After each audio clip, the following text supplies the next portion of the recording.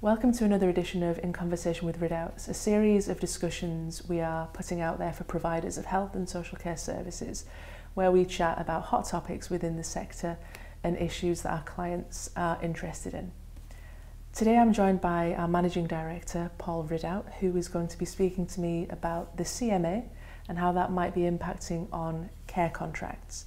So thank you, Paul, for joining me. It's my pleasure, Julie. I wanted to start by just saying that we've had a lot of interest from clients about this particular subject, mainly in the sense that they don't really understand what the CMA is for a start, how they will have an impact on their business and what it means for them going forward in terms of contracts. So would you mind giving us a little bit of an overview on what this means for health and social care providers? Yes, of course. The CMA is the Competition and Markets Authority.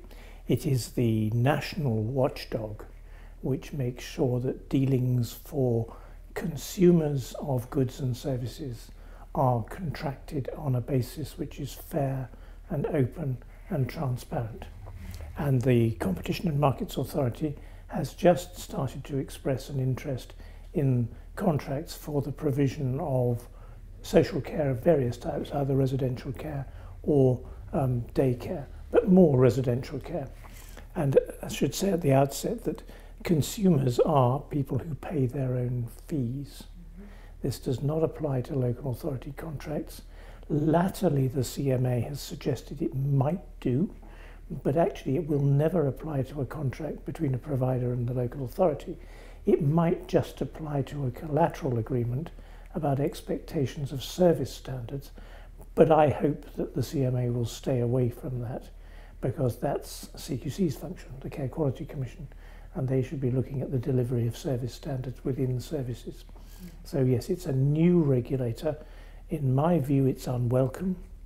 We've got local authority safeguarding teams, we've got the Care Quality Commission, all with extensive powers, either that are existing in statute or which are taken as being extensive in the case of local authorities. We don't need another regulator. But it is an important topic, and it is important that people get it right. So why now, Paul? Why has the CMA suddenly become interested in this sector? I don't know, actually, to be completely transparent. So if I talk a little bit about my experience over the last years, care providers are seen as a last resort, particularly residential care. And I think there was a perception on the part of the CMA as an overall consumer fairness regulator that here was an area where people might be exploited. I don't believe that that is as obvious as it is. What is clear from my experience is that people are not particularly careful about how they enter into contracts and how they inform people about the details of contractual terms so that people understand exactly what to expect as their contract proceeds. And bearing in mind, Jenny, that and if we buy a car or a piece of clothing, or we buy a package holiday, or we go on a cruise, that's a relatively short scale experience. But a purchase of long-term residential care is for probably years, maybe many, many years, and the contract will have to survive changes in circumstance. People become more frail, they become more dependent, and they may have a situation, sadly, where the centre where they're living is no longer able to cope. If their dementia advances so that they become more challenging in their behaviour, which is social worker speak for probably becoming antisocial, violent and danger to themselves and others, differences will emerge, and this contract will have to manage a process which may be quite disruptive to the provider and to the individual. So it's really quite important. CMA are concerned not with the principal terms. So CMA are not concerned with how much money is paid. They are concerned with collateral. And for the lawyers among you, this arrangement had its origin in the Unfair Contracts Terms Act of 1977, which has been consolidated into the Consumer Rights Act of 2015. And that's where this comes from. And the Competition and Markets Authority has extensive powers, either on behalf of consumers or in its own right, to intervene, to seek court decisions that certain types of behaviour are unfair. And that's its ultimate role. It's the courts that will decide, but the Competition and Markets Authority will put quite a lot of pressure on people to come to agreements. There's 150 pages of guidance from the Competition and Markets Authority about the way in which contracts should be formulated, the type of issues that might arise. My first area that I want people to concentrate on, which I think is the most important, is this long-term contract is going to be negotiated in quite distressing circumstances. Often the person who might be older or might be becoming more dependent in a very distressing way at a younger age probably doesn't want to go into care. Their family may not want them to go into care. They're independently funded, so this is a significant investment. They must understand exactly what is involved and exactly what they're signing up to. And CMA have concentrated on two areas which are slightly peripheral. It's been the practice in social care, residential care, over the years that, just like with a tenancy, if somebody remains in the tenancy after it's come to an end, they still have to pay. I mean, if you're occupying somebody's property, you have to pay for it if you're a tenant. And the arrangement has continued that you have to give notice to leave a care home. Until that notice expires, you continue to pay. It's only fair, isn't it? The care home have got an investment. They've got a facility. They can't let it to somebody else. You're sitting in it. You can't just walk out and leave them alone. So, but what happens if you die? Because that is a different situation for residential care from hotels and tenancies. Yes. And if you die, you're not able to pay, but somebody else will. And the principle has always been that for a period of time, originally approved by the government at 4 weeks, that the fees would continue to be paid even after death. Now, the Competition and Markets Authority has expressed the view that that is completely unfair and is exactly the sort of clause that should not be there. Our view here is that it's a bit of an irrelevance, because by and large people don't enforce the collection, and there are other ways of managing that particular process. Increase the fees. CMA can't have anything to do with the level of the fees. On a week-by-week basis, if you increase the fees slightly and absorb that difference, then you have made the situation easier. Many providers are just moving away from that. It's the only concrete decision that the CMA have made, and our recommendation would be find another way around it. Although one of our clients actually specifically has the standard term clause about payment after death initialed by all their customers, which I think is a bit ghoulish. I'm not very keen on that sort of thing. CMA have also expressed a view that payments made in advance, lump sum payments, as it were, a joining fee for joining the club of exclusivity, that these are unfair, and I, for the life of me, can't understand that. These are people who are going to spend 60, 70,000 pounds a year, maybe more, who are used to taking advice, who are used to contracts, who, if they're a bit frail themselves, will have families and supporters. Many of them will have lawyers and accountants. The idea that they can't comprehend that in some cases, very luxurious facility where they wish to go to make sure they get what they consider to be the best, that it's very difficult to understand why would they have difficulty understanding that there is a price for signing up. CMA notoriously persuaded a very large provider, and I can't go into the details of that, to actually refund several £1 million of these advance payments, but it hasn't been the subject of a finalised court case. There is another one going on at the moment. But clearly there are other provisions.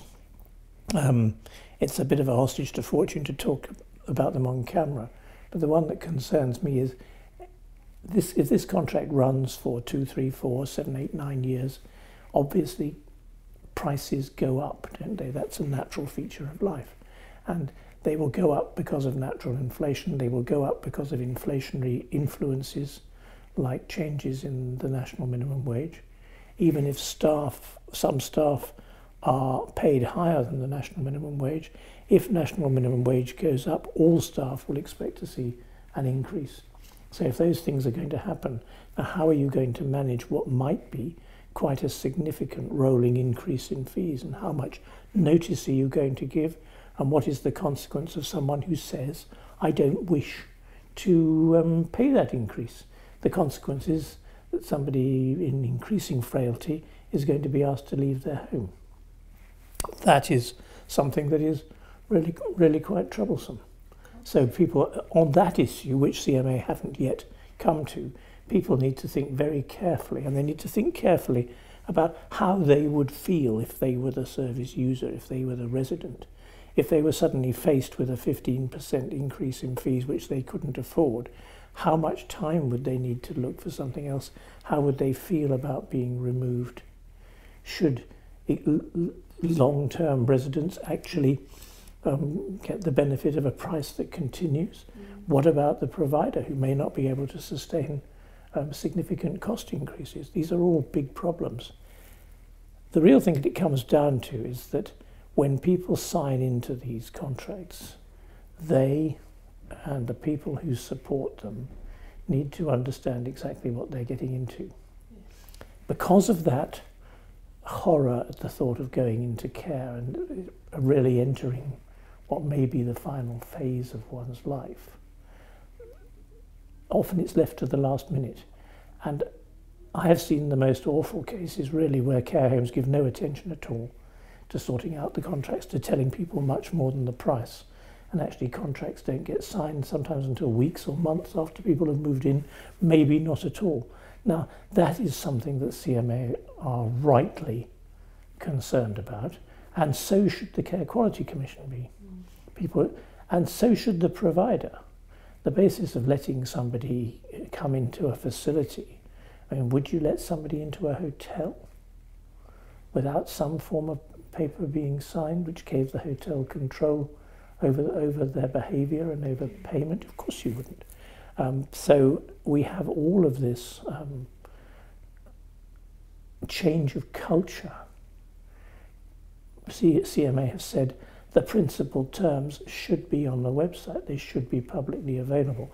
The staff who are responsible for negotiating the contract should be specially trained and specially aware, and should be bringing these terms to the attention of would-be customers right from the very beginning, so that when people make that decision to go into a particular home, it's not a knee-jerk decision, but they've looked at all the situations, they've compared them with others, they've made a decision, and they've accepted these terms.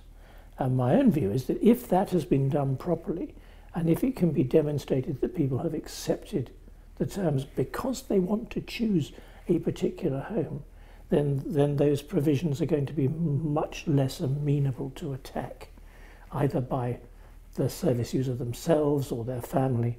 Most of these disputes are likely to arise, frankly, after the service user is no longer there, when there are potential claims to and against the estate, maybe for unpaid fees, or maybe even from the family saying, well, that was not fair, we want some money back. Those sorts of things, and those we should try to avoid.